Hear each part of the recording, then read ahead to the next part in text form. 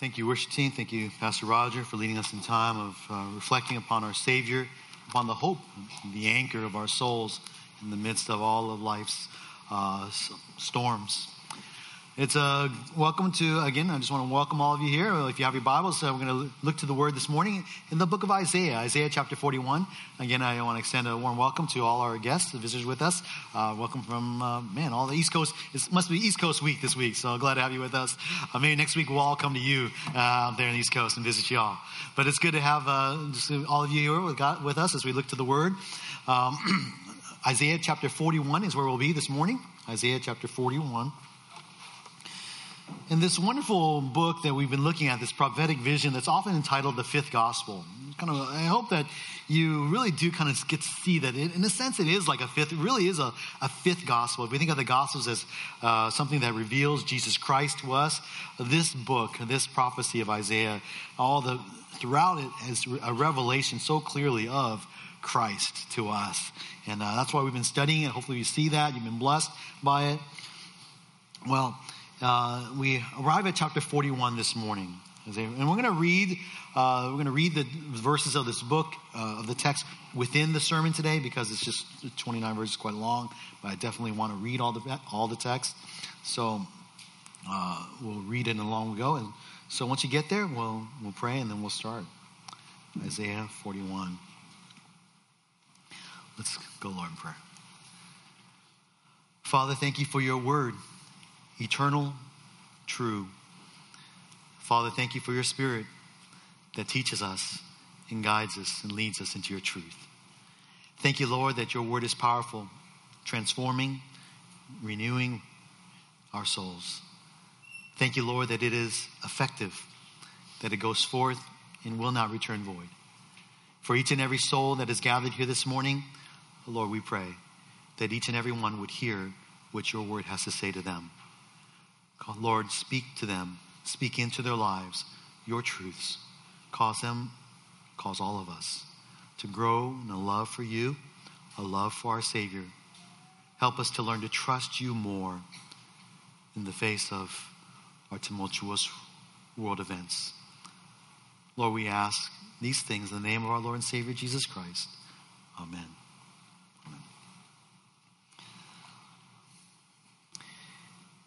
If you look around the world today, you will find that we live in a world that is constantly in tumult, constantly as if carried about in waves of rage, waves of despair, waves of anger, constantly being overwhelmed by the forces of this world. Whether oftentimes it is tumult or distress that is caused by individual actions, or it's caused by geopolitical activity of the nations, or it's caused by natural forces beyond our control. The consequences of living in such a world and in such activity and such events is that we find a world that is oftentimes distressed, a world that is often angry, a world that is often fearful. And while these events of our world disturb and shake mankind, we as Christians ought to know, we as Christians who know our Bible, who have the Word of God written to us, when we read about the Bible, we read about our God, we ought to know that these events that shake mankind do not shake our God. These events that may cause distress to us, that are uncontrollable to us, are not a cause of distress for our God. They're not that which is uncontrollable to him. In fact, the truth is, he is the one who controls all these events of our world today. He is the one who stills the roaring of the seas, who stills the roaring of their waves and the tumult of the peoples. David, this is Psalm 65. He is, according to David, the God of our salvation, the one who is the trust of all the ends of the earth and of the farthest sea. You see, when we look at the Old Testament, we see God who stills the seas and stills the waves and the roaring of the seas and waves and the tumults of the people. We oftentimes will think of God as being the God of Israel, that he is for them. He looks out for them. And that's what we'll find in this passage. God looks out for his chosen nation, Israel, no doubt. But the Old Testament also, as we've been studying in Isaiah, and we read in other texts like Psalm 65, we read earlier in Psalm 27 at the very beginning of our service, that God is the God of salvation, not just for Israel, but God is the God of salvation for the ends of the earth, for all the families of the earth. This is evident in the book of Isaiah for us this morning. As just a bit of review for us as we look to Isaiah, we learned that Isaiah has the theme of salvation. That it's the Lord who is the author of salvation, or the salvation of the Lord. That God delivers his people. That whenever God's people are in trouble, God will deliver them. God promised deliverance. We looked at in chapters 1 through 39, last 2 years, that God, there's a judgment, that why we need deliverance is that God has a judgment upon the people of Israel. And not only upon the people of Israel because of their sin, but also upon the nations of the earth because of their sin as well. And now we've begun this year this particular part of our year, looking at chapters 40 through 66. Now we now turn to God's promise of deliverance, God's comfort for Israel, a promise of comfort to deliver them from not only Babylonian captivity because of their sin, but also to deliver them from not just physical captivity, but the spiritual captivity of their souls because of their fallen nature, their sin against a holy God. And this salvation is bound up in one person, oftentimes called the Lord, the Holy One of Israel. But he is, as we're going to see in upcoming chapters, he is called God's servant. The messianic suffering servant, as we'll see eventually, arrive at the great crescendo in Isaiah 53. But we're still not there yet. God is going to develop this theme of this servant that's coming, upon which all of salvation of Israel and upon the ends of the earth depends upon.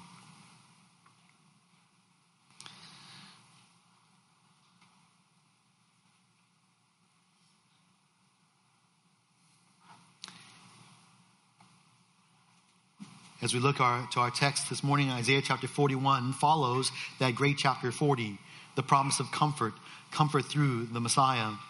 41 here in chapter 41, in case the doubts of the people of Israel are assuaged through this promise or this revelation of the character of God, that they don't have to be afraid because God will help them. In a world of political tumult, the people of God do not have to fear the nations that surrounded them, the enemies that were around them, mightier than they, because God reveals in his word that he will help them. Today's passage encourages his chosen nation to not fear, to not be afraid of the nations around them. By application, I believe that we could use this to apply to ourselves.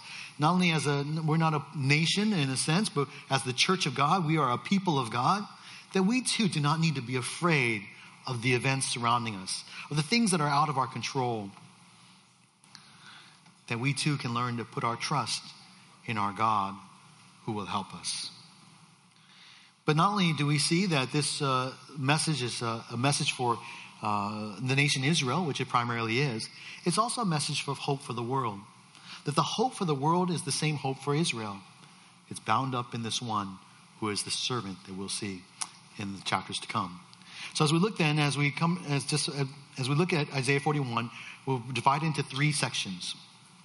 It is actually kind of a little court case, if you will, that God has with the nations of the earth, a dialogue he has when he challenged them to show what they can do, to reveal themselves.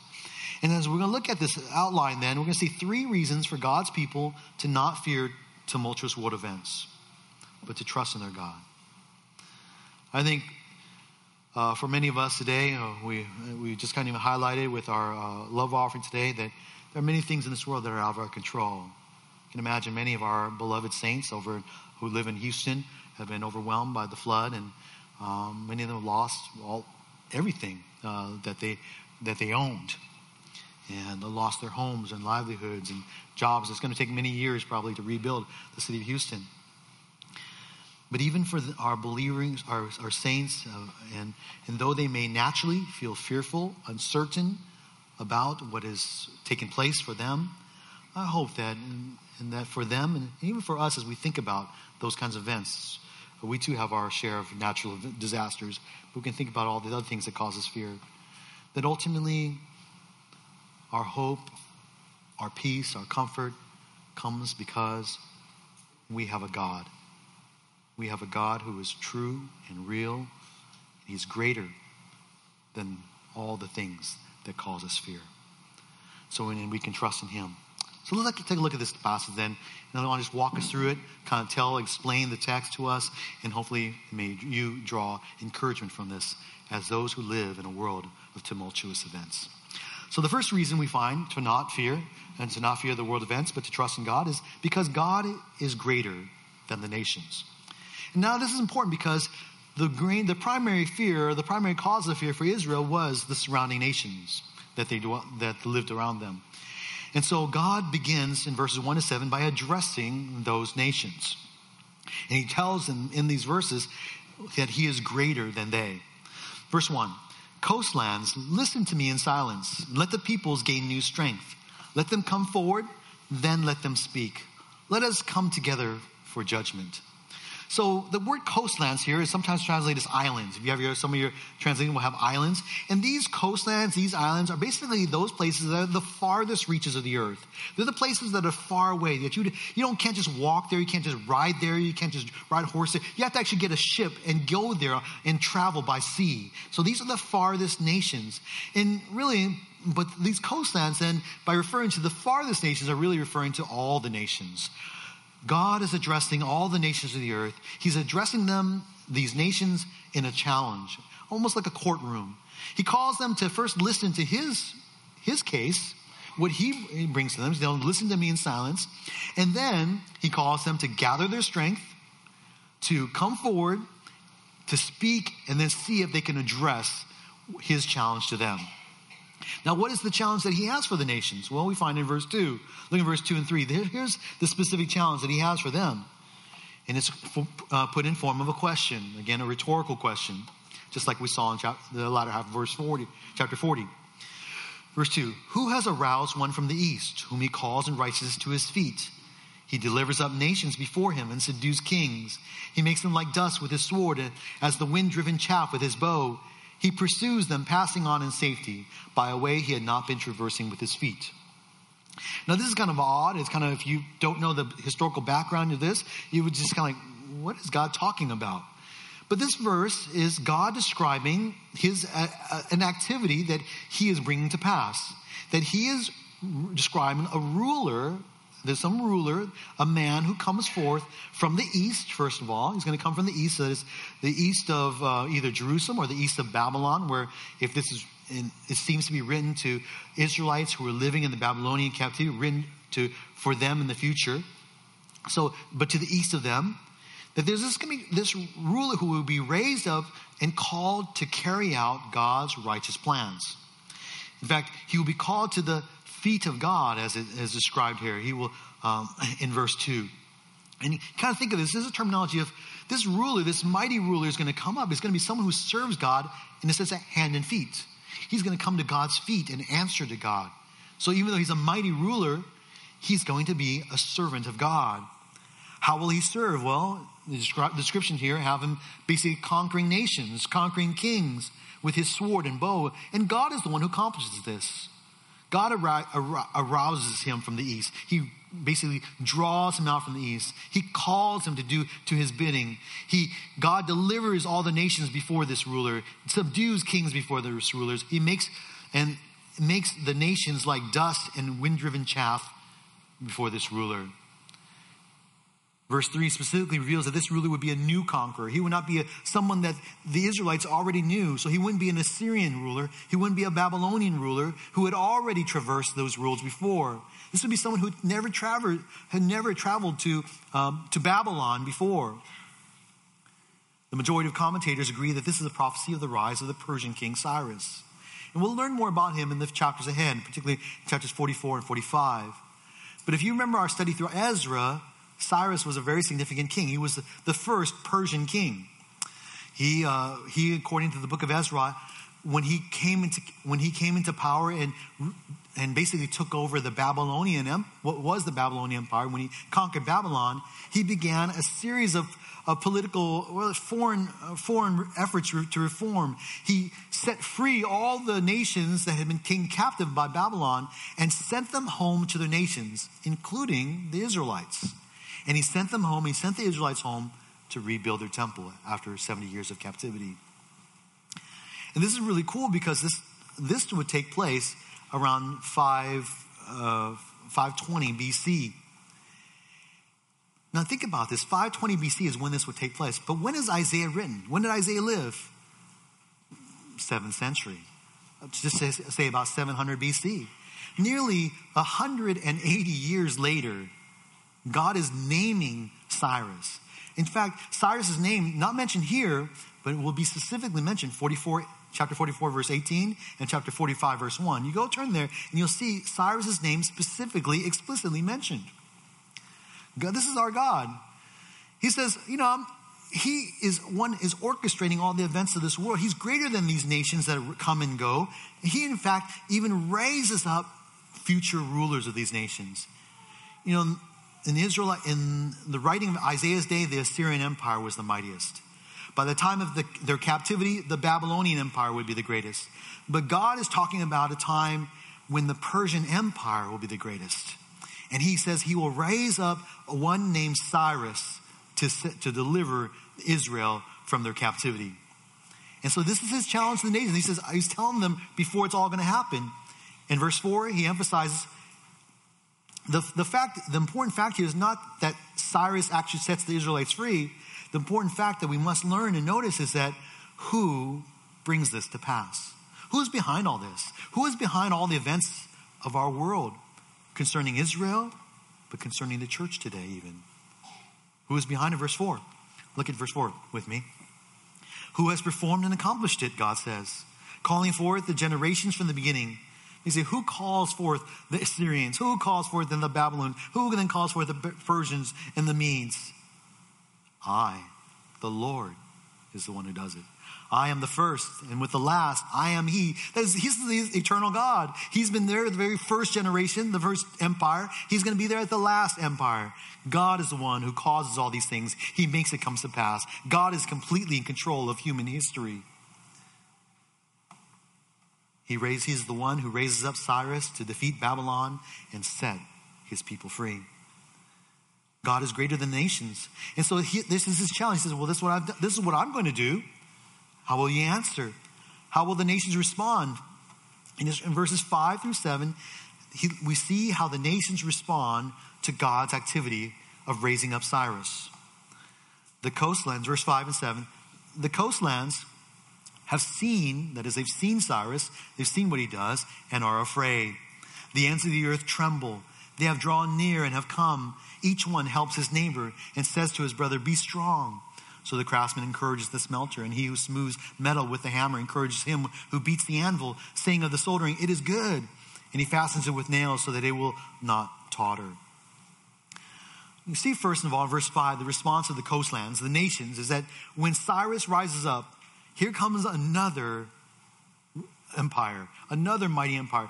You would think the Syrian Empire was the devastating. Nineveh, Jonah, there was a reason why Jonah didn't want to go to Nineveh, because Assyria was wicked and evil. Then comes the Babylonians, and here they come, and they take everybody into captivity that they conquer. And they're bad, and they're wicked. Nebuchadnezzar, Nabopolassar, all these guys. These are wicked, evil kings. And then here comes the Medo-Persian Empire. It's King Cyrus who comes. And again, the nations, when you can imagine if you're a little tiny nation that's just constantly being conquered and conquered and conquered, you can just imagine that for all these little tiny nations, there is nothing but just fear and dread, because they know it's not just being, nicely, okay, here, you're just going to go here. Along with it comes death, slaughter, looting, raping, pillaging, and all sorts of destruction that go along with it. Disease, distress. And the nations rise up in fear because they know what is coming with a new king, with Cyrus. They're afraid. That is because they can't control it. They cannot oppose Cyrus. They will be afraid. And what do they do in response? What do you do when you're afraid? Well, they do the same things that you and I might do. Well, first of all, we look to ourselves. And these guys the people start telling each other, hey, they encourage their neighbor, be strong. Be strong. Unless your strength is from the Lord, this is one of the greatest lies you can tell yourself. One of the greatest lies. I remember when I was a kid here, you just put your mind to it. You can do it. Be strong. You can do it. The thing is, there will come a time when you will face something that you are not strong enough to handle. That is greater than you. And you are going to feel, if you believe that being strong is all that is needed, you're going to be sorely disappointed. But that's what they were saying. Let's just be strong. This is humanism. They're just trusting in themselves. Be strong. But then, not only do we tend to turn to humanism, but then we turn outward sometimes. And for the nations, they turn to their idols. Instead of, they look to their idols. The craftsmen, they were starting to build many different idols. Oh, when there's destruction is coming, these enemies, we need to build more idols. And so they got their smelters, their craftsmen, their metal workers, their hammers. They were beating things and said, oh, hey, it looks good, man. Oh, your idol's looking really sharp and smooth. Good job. And now make sure you nail it just right so it doesn't fall down. It's okay to laugh at that, okay? Because it's funny. So here's this thing. If here's the destruction and people are turning to idols that they have to build, doesn't that kind of sound foolish to you? It's like, if you have to build it, it's not going to help you. If you have to make it stand, it's not going to help you stand. Especially against Cyrus and God, much less God behind him. See, the nations turn to humanism, they turn to other religions, they turn to the gods, and they have nothing. They're hopelessly lost against God's servant, Cyrus. Although the tiny nation of Israel had much to fear from the surrounding nations, we learn that God is essentially greater than the nations around them. He shows that by what he can do, because he is the one who controls all the events, the geopolitical events of the world, not only in our day, but in Isaiah's day as well, and in the Assyrian Empire, and the Babylonian Empire, and yes, even the great American Empire. We, though, tend to worry and fret about things that are going on in our world today. A lot of it's influenced by, of course, we're just reading responding to what the news shows us. We're worried about, little nations with nuclear weapons. We're very worried about, groups of people with terrorist intent, with their bombs and their cars. We're worried about those nations with skilled hackers and hacking my iPhone and my iPad and stealing whatnot, from my data, my private, my identity. We're distressed by things that are outside of control, like the natural forces. We think about Hurricane Harvey recently, but here in San Francisco, we ought to be aware of the reality of earthquakes that take place as well.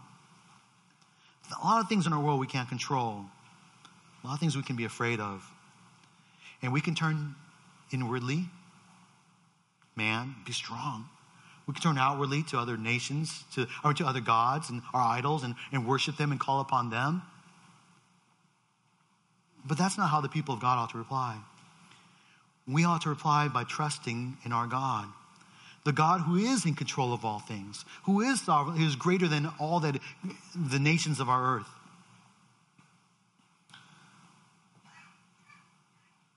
This is our God. A few chapters later, God will call Israel as a witness to the truth of this. That we as the people of God, and Israel as the people of God, of all peoples are be examples of trusting in God. Because when we trust in God in the midst of devastating events in our world, we are a testimony to the people outside. We just heard a great message last Sunday about being the light of the world, and I really appreciate that. How we respond to trials is a sign, is a testimony to the world of the greatness of our God. And a place that we see this in is Isaiah 43. It's a good cross-reference. We'll look at it in the upcoming weeks, but I want to show what God says to Israel. He says to Israel, you are my witnesses, declares the Lord, and my servant whom I have chosen, so you may know and believe me and understand that I am he. Before me there was no God formed, and there will be none after me. I, even I, am the Lord, and there is no Savior besides me. It is I who have declared and saved and proclaimed, and there was no strange God among you. So you are my witnesses, declares the Lord, and I am God. Even from eternity I am he, and there is none who can deliver out of my hand. I act, and who can reverse it? We learn in this text, in this passage, that God saves his people, or chose the nation Israel to be his witnesses. They of all people ought to know who their God is, the deliverance that he's provided for them. And they are to know that he's the Savior. When the nations roar and the events shake the earth, the world may fret, but the people of God are to be witnesses of his saving power. They've seen it time and time again, just as you and I have seen God's deliverance in our life time and time again. God's people know his salvation. We know his salvation. We particularly know the salvation from the greatest threat of all, and that is the salvation from our sin through Jesus Christ. And because of this, God is greater than the nations. This responsibility to be witnesses, we can have confidence to know that God's going to deliver us. And that leads us to the second reason for God's people to not fear tumultuous world events and to trust the Lord, is that God will help his chosen nation.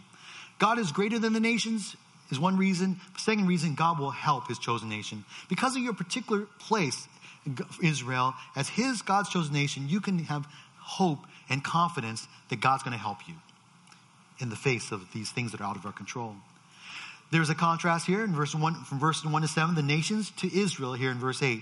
So he says, verse 8, but you, Israel, unlike the nations of the earth, but you, Israel, my servant Jacob, whom I have chosen, descendant of Abraham, my friend, you whom I have taken from the ends of the earth and called from its remotest parts and said to you, you are my servant.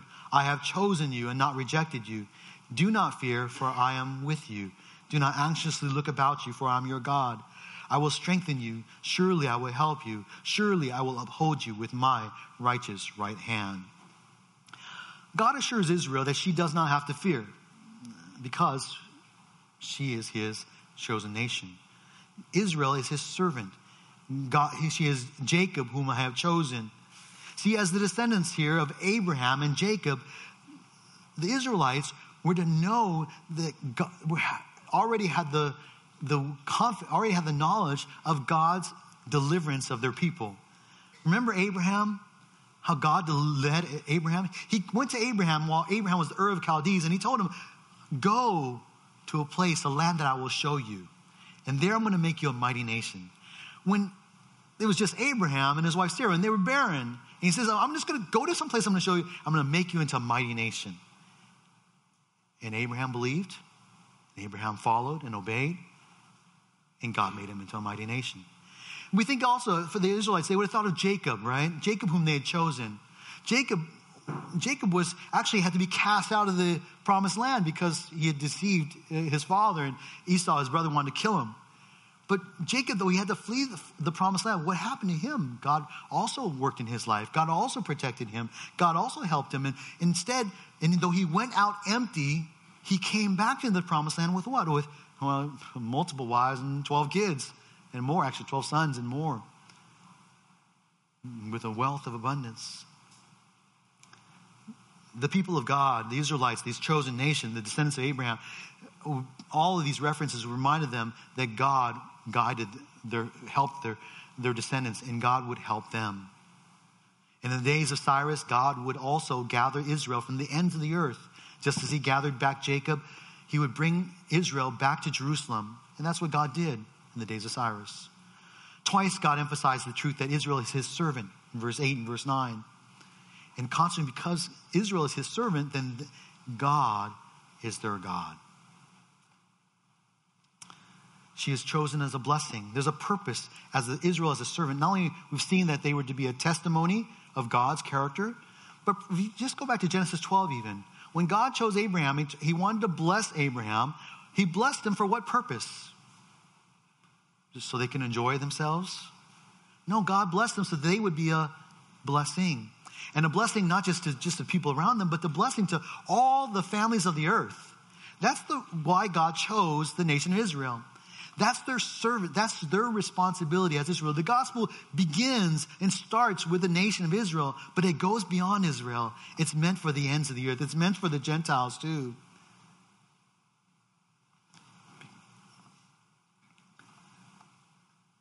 And because of Israel's choice by God, because he chose them, they could be assured then that he would not forsake them. Verse 10 is a powerful, comforting promise. He tells him here in verse 10, do not fear. And then he gives them reasons for, I'm with you, for I'm your God. And he promises to strengthen them, to help them, to uphold them. All these things are just words of comfort to them. And this is the promise for the people of God, for Israel. But it's also, as we've read in other cross references, we'd find that this is true too for us as the people of God. That because God is our God, we are his chosen people, that too God will also help us when we need deliverance. Well, the God who would help Israel because they are his chosen nation, God promised to deliver them first from their enemies in verses 11 to 16. And we see in verse 11 to 16, behold, all those who are angered at you will be ashamed and dishonored. Those who contend with you will be as nothing and will perish. You will seek those who quarrel with you, but will not find them. Those who war with you will be as nothing and non-existent. For I am the Lord your God, who upholds your right hand, who says to you, do not fear, I will help you. So again, God promised to deliver Israel from all her enemies. And this repetition that basically God's going to wipe away all their enemies. There's nothing going to be left of them. Israel did not have to lift a single finger to be set free from Babylon. God did it completely. They all of a sudden one day, in fact, when in Daniel we see that when Cyrus conquered Babylon, he just walked right in. There was not a single battle. He just walked right in because people hated the Babylonian king so much that they thought it was a freedom to actually let King Cyrus come into their midst, and they opened the gates and he came in and just kind of took over Babylon without any fight whatsoever. But all of a sudden, in one night, the enemy of Israel was nothing. We see that emphasis of nothingness here. Nothing they will perish, and nothing they will be non-existent. They will be as nothing. They will completely destroyed. The reason again is in verse 13, because the Lord is their God. That's why their enemies will be destroyed. They don't need to be afraid. God's going to help them. Not only will he deliver them from the nations, but God will use Israel to judge the nations. Verse 14 to 16. Do not fear, you worm Jacob, you men of Israel. I will help you. That word worm is used in Psalm 22, even of Jesus. It's a picture of someone who's looked down upon, who's considered as insignificant. Jacob is that kind of nation. It's considered to be a slave nation by the time of Babylonian captivity. God says, don't be afraid. Even though you are a worm, I will help you, declares the Lord. And your Redeemer is the Holy One of Israel. You don't have to be afraid. You may be a little tiny nation in captivity, but your Redeemer is the Holy One of Israel, is God himself, the Holy God, the holy, holy, holy God of Isaiah 6. Behold, I have made you a new sharp threshing sledge with double edges. You will thresh the mountains and pulverize them, and will make the hills like chaff. You will winnow them, and the wind will carry them away, and the storm will scatter them. But you will rejoice in the Lord. You will glory in the Holy One of Israel. Israel, though weak, is going to be turned into, according to verse 15, a new sharp threshing sledge with double edges. And you may have no idea what that means, right? But it sounds pretty nifty, doesn't it? It's like, yeah, I was thinking about it. I could describe what a new sharp threshing sledge with double edges looks like. But it's easier just to simply say, God's going to make you like an iPhone 8. It's going to be great, right? Okay, I'm not an Apple fanboy, but it's going to be great. All right. And that is what God's going to make them an instrument that's new, sharp. It's going to be such that it's built with double edges. It's going to basically be so effective that it's going to thresh mountains, pulverize them, make the hills like chaff. Oh, this is powerful stuff. This is more powerful than your little blender at home. You will winnow them. And one could interpret this. Is this actual promises of agricultural, success for Israel? Maybe. You want to take it literally. You can look at it in that way. But this idea of winnowing and scattering, particularly in light of verse 11, 13, would probably indicate that this is not just a promise of agricultural success, but really effectiveness, but probably a destruction. God will use Israel as a nation to destroy the nations, to judge the nations. And most likely this is actually looking forward. 11 to 13 might have looked to the Babylonian captivity, setting free. But then verse 14 to 16 is probably looking forward to the millennial kingdom when God himself is going to come and Jesus is going to come and reign, and the nations will be judged through the nation Israel even. But so we move on. But there again, the Redeemer is none other than the Holy One. And Israel will glory in her Redeemer. God's going to be the one who accomplishes this. He's the one behind it all. We continue looking at verse 17, 20. God will also help Israel. We're also on the idea of God helping Israel. How will he help? Well, he's going to help through the provision of their needs. The provision of their needs. Verse 17 and 20. The afflicted and needy are seeking water, but there is none. So there's going to be, this is either a literal physical thirstiness, or is this a spiritual thirstiness? And both have arguments, but there's a need there, and their tongue is parched with thirst. But I, the Lord, will answer them myself. As the God of Israel, I will not forsake them. I will open rivers on the bare heights and springs in the midst of the valleys. I will make the wilderness a pool of water, and the dry lands fountains of water. I will put the cedar in the wilderness, the acacia and the myrtle and the olive tree. I will place the juniper in the desert, together with the box tree and the cypress, that they may see and recognize and consider and gain insight as well, that the hand of the Lord has done this, and the Holy One of Israel has created. And so the nations and the people of God, and the people are going to be in need. There's going to be a neediness. They're going to be thirsting for water. But God will mightily provide. He's going to be the source of this water. There's going to be large bodies of water that he will create, such that it will transform the world. And so that in places of desert, there will be all sorts of trees. And so again, there's a question here: is this figurative? Is this symbolic of some actual activity that's national activity that's going to take place?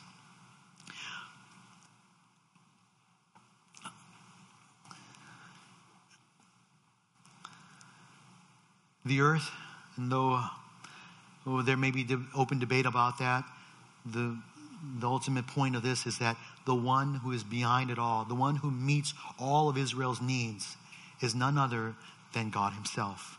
God will meet their needs. Why? Because he is the creator of all heaven and earth. He is the Lord God.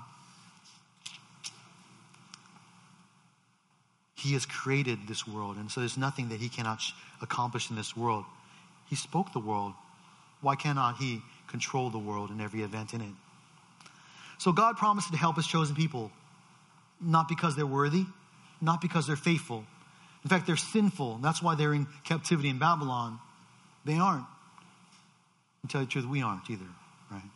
As the people of God today, God helps his chosen people, not because we're worthy, not because we're faithful. Oftentimes we're unfaithful, but God is faithful. God helps because he's faithful. Whatever arises in the world, we know that we have a God who has chosen us from eternity past.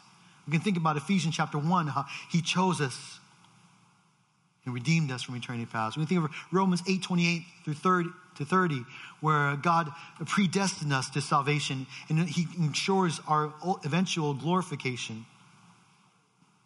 God chose us for salvation. And I want to read to you verses 31, 32 of Romans 8, that passage that immediately follows that passage on the sovereignty of God and salvation. So what then shall we say to these things? What shall we say to the fact that God is in control of everything in our lives? That he's controlled from eternity past to eternity future. Our salvation from beginning to end is all in God's hand and completely in control. Well, if God is for us, who is against us? He who did not spare his own son, but delivered him over for us all, how will he not also with him freely give us all things? And this is a great truth, because our God who chose us from eternity past and gave us his son is not going to hold back anything from us. He's already given us his son to bring about the accomplishment of our salvation. What else would he withhold? If he gave up his son, why would he withhold anything else to bring about the completion of our salvation and our deliverance? And that's the promise of this verse. And that's the point of what we looked at here, that God will help us. He will help Israel because they're his chosen nation. And he will help believers today because we are his chosen people. And he's given us his son already. Verse 21-29, the words of prophecy return to the glory, to God's challenge that he will have to the nations. And now he directs his challenge directly to the gods of the nations. And our third point today, final point, is that God is greater than the gods of the nations. God is greater than the gods. He's not only greater than the nations, God will also help the nations, but God is greater than the gods of the nations. The people, the idols of the nations that they turn to. In biblical times, this was significant because it was believed by all the nations that your God, depending upon who your God is, you would have success because of the might of your God. You would succeed or fail because your God was behind you.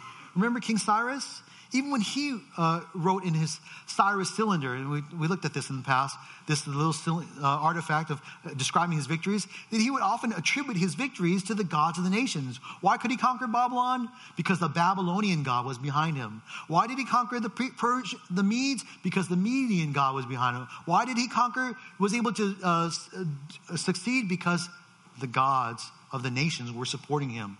That was kind of the common belief, even their common world view. And so God here then challenges the nations to show that the gods of the nations are really not anything at all. They're nothing. They're not behind anything. It's God who's behind everything. Verse 23-24 will indicate that, as we look at there, that these words are directed to the idols themselves. Okay, so let's read verse 21-24. Here's God's challenge to the gods of the nation, the idols of the nations. Present your case. Again, a court case there now, the Lord says. Bring forward your strong arguments, the King of Jacob says. Let them bring forth and declare to us what is going to take place. As for the former events, declare what they were, that we may consider them and know their outcome. Or announce to us what is coming.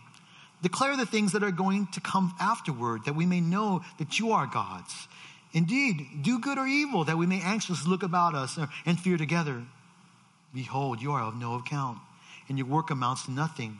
He who chooses you is an abomination. So God basically challenges the gods, the idols of the nations, to do one of two things. Well, there's actually a third thing. But he says basically, if you're really gods, if you show that you're a God by basically tell us the future.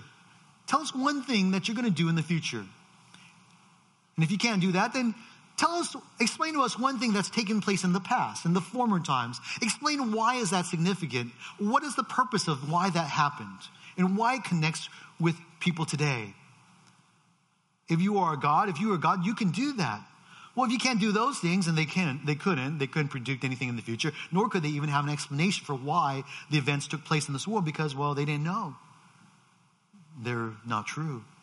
In fact, God didn't challenge them, says, do a third thing. Well, just do anything. In fact, it says, I like this verse 23. It says, do good or evil. Just do something to show that make the people kind of realize, oh, that God's real. We should be afraid. We should be anxious about that God. But the fact is, they don't do anything. And so God says to them, verse 24, behold, you, that is the gods of this world, are of no account. Your works amount to nothing. And what's worse is that anyone who chooses you, who worships an idol, is an abomination. That's a warning not only for the nations of this earth who worshipped idols, but it's a warning to the people of God. Because time and time again, the Israelites worshipped the gods of the surrounding nations. But what the idols could not do, God proceeds to do in verse 25 and 29. Verse 25, I have aroused. So here he says, once again, a prophecy of, here, I'm going to tell you what will take place in the future. I have aroused one from the north, and he has come. From the rising of the sun, he will call on my name, and he will come upon rulers as upon mortar, even as the potter treads clay. This again is believed to be a reference to the rise of Cyrus. Now, earlier in the chapter, he was coming from the east. And the east is where he comes. Here it's the rising of the sun. And that's where Persia is in relation to Babylon. And so if he came to Babylon, he would have to go from the east to the west. But before he actually arrives in Babylon, King Cyrus goes north. When Cyrus came to power, the Median king was ruling over him. But eventually, the Persian king, Cyrus, conquered Media. So he went north, conquered Media, and then from there, he went south to Babylon and conquered Babylon. So he comes from the north and he comes from the east. God knows this little detail, and just confirmation that this is God who's behind it. But no one's declared this. Has anyone declared this before? No one except for God. Verse 26, who has declared this from the beginning that we might know? Or from the former times that we may say, oh, he is right. Surely there was no one who declared. Surely there was no one who proclaimed. Surely there was no one who heard your words. Formerly I said to Zion, behold, here they are, and to Jerusalem I will give a messenger of good news. But when I look, there is no one, and there is no counselor among them, who if I ask, can give an answer. Behold, all of them are false. Their works are worthless. Their molten images are wind and emptiness. God here says the challenge that he makes to the gods and nations all go unanswered. No one is able to answer him. No one is he ever to say, to give something of the future or to explain the past. No one is able to give an answer to God's challenge. And the result is that because no idol can answer God, verse 29, he says, behold, all of them are false. That's a great slap. I mean, God basically just says to you, if you worship any other God right now, you're here, you're not a believer, this word is for you. And it's not really PC to say this, to tell you the truth, but we're in a church of Jesus Christ. And this is what God's word says. But if you worship other gods, if you believe in another God, or you believe in another religion, or you believe that there's no God, God says here, behold, all of them are false. The one true God, the God who is by this very passage convinces us that he can predict the future. The one who created the whole heaven and earth. He says every other God is false. There's only one true God. Everything else is worthless. Everything else is vain and emptiness. Only God is true. And I'm sorry if that shakes you to your core or strikes you as something that's offensive. But if you believed that the cure for some disease was just jumping up and down your foot, I think you'd want me to tell you that that's false. You'd want me to tell you that that's quackery. You want me to tell you that the true cure, where the true cure may be, when the true cure, the true God, the true deliverer, redeemer of all mankind is in the God of the Bible, the Messiah, the servant. Now I know for most of us here, though, I'm trying to think of an application for us as the people of God. We don't tend to follow other gods. We don't go around. We're not like here and then later on I'm going to go to the high place and worship Asherah. Okay, you're not going to hear and then you have a little idol, fertility idol in your home. At least I hope you don't. Okay. We're not like that today. We're kind of a very secular world. We have a lot of the popular thing to do is just to be agnostic or not have any God at all. But that's not what Christians do, okay? But how do we influence by the nations? Is that I believe that though we don't follow idols of the nations, we are sometimes tempted to follow the philosophies of the nations. That is the philosophies of the world, the philosophies of men. And they, in our present day, are really the idols of this world. That the idols give another answer for why the world exists or why we're here or what we're about. These philosophies explain our world in a way that's contrary as an alternative to the Bible's explanation. The world tells us that all of us are here because of simply chance and time, random mutations. The Bible tells us that we are here because God put us here and spoke us into existence. Sometimes the world tells us that we can define our human institutions any way which we want. The Bible tells us that we must define human institutions by how God wants. And we get to choose which one we will follow, which philosophies, which explanations, which definitions, which worldviews we want to hold on to. And when we hold on to the worldviews of the world, and we all do it to some extent or others, because we live in the world and we're filled with the media of the world, there are ways where we're influenced, and sometimes we don't know until we're struck by Scripture, and it's like, oh, I've been thinking wrong all along. But our choice is to always choose. If you have a choice between the world's views and God's views, we need to trust in God's views. We need to trust in God's explanations, God's definitions, God's worldview. Because to do otherwise is to practice a form of idolatry. So we must trust in Him, who is greater than the gods and the philosophies and all the other alternative explanations of our world.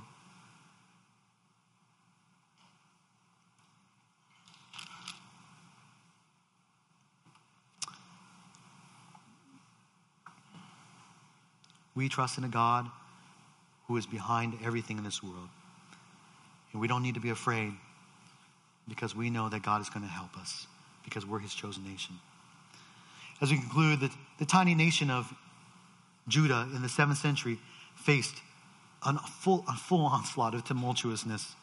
They faced wave after wave of foreign nations, whether it was the Aram-Israel alliance, whether it was the Assyrian Empire, whether it was the Babylonian Empire. And then by the times of their set free of captivity, it would be a new wave of the Persians. And time again, these enemy nations surrounded them. And as terrible as the events of their day seemed, God allowed them to all happen for the people of Israel. Why? And this is, by the way, this is an answer for why God allows the tumultuous events in our lives, in our days. Because He wants to show us that God is in control. That ultimately we cannot trust in anything of man. It's not humanism. It's not other religions and other philosophies. Our trust must ultimately be in God.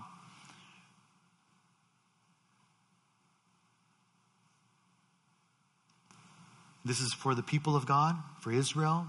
This is true for the people of God, the church today. And it's not just true for those of us who are in the church, but it's true for all the coastlands, all the nations. It's kind of striking at the end of chapter 41, He leaves them with pretty dire straits. Behold, all of your gods, all of them are false. They're worthless. They're emptiness.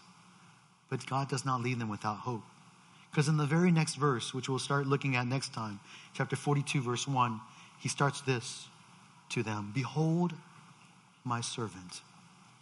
Yes, your idols, your philosophies, they're all empty. But look at my servant. Consider my servant, the Messiah, my chosen one, whom He will send. And He is ultimately, Jesus Christ is the ultimate hope of us all. May He be our constant hope and treasure. And may, if you're here, if you're trusting in anything else but Jesus Christ, may today you realize that eventually you will find that all that you trust in is going to be empty and void and nothing. And God wants you to learn that only your hope can only be in the servant, Jesus Christ. May today be a day of salvation. May you be reflected here. You saw the elements of communion, reminded of Jesus' death and resurrection for us. May today you believe upon Him and put your faith in Him for your salvation and deliverance. Let's pray. Father in heaven, thank You for Your word. Thank You for our God, being our God who is greater than the tumultuous events of our days. And though, Lord, we sometimes fear and we're distressed and we don't know what to do, Lord, we know that we can turn to You in comfort and peace. Give us comfort, Lord. Give us comfort knowing that You are our help. And because You are our God. That we are Your people. And You chose us from eternity past for a purpose.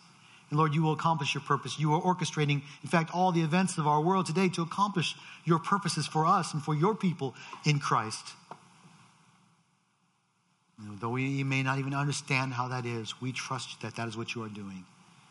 So, Father, as we continue to live in a world of tumultuousness, help us to not fear. Help us to know that You are our God, that You are in control. Greater than the nations, greater than the gods of the nations, but also because You are our God, our constant, present help. We thank You, Lord, that we can trust in You. Help us to grow in trust. In Jesus' name we pray. Amen.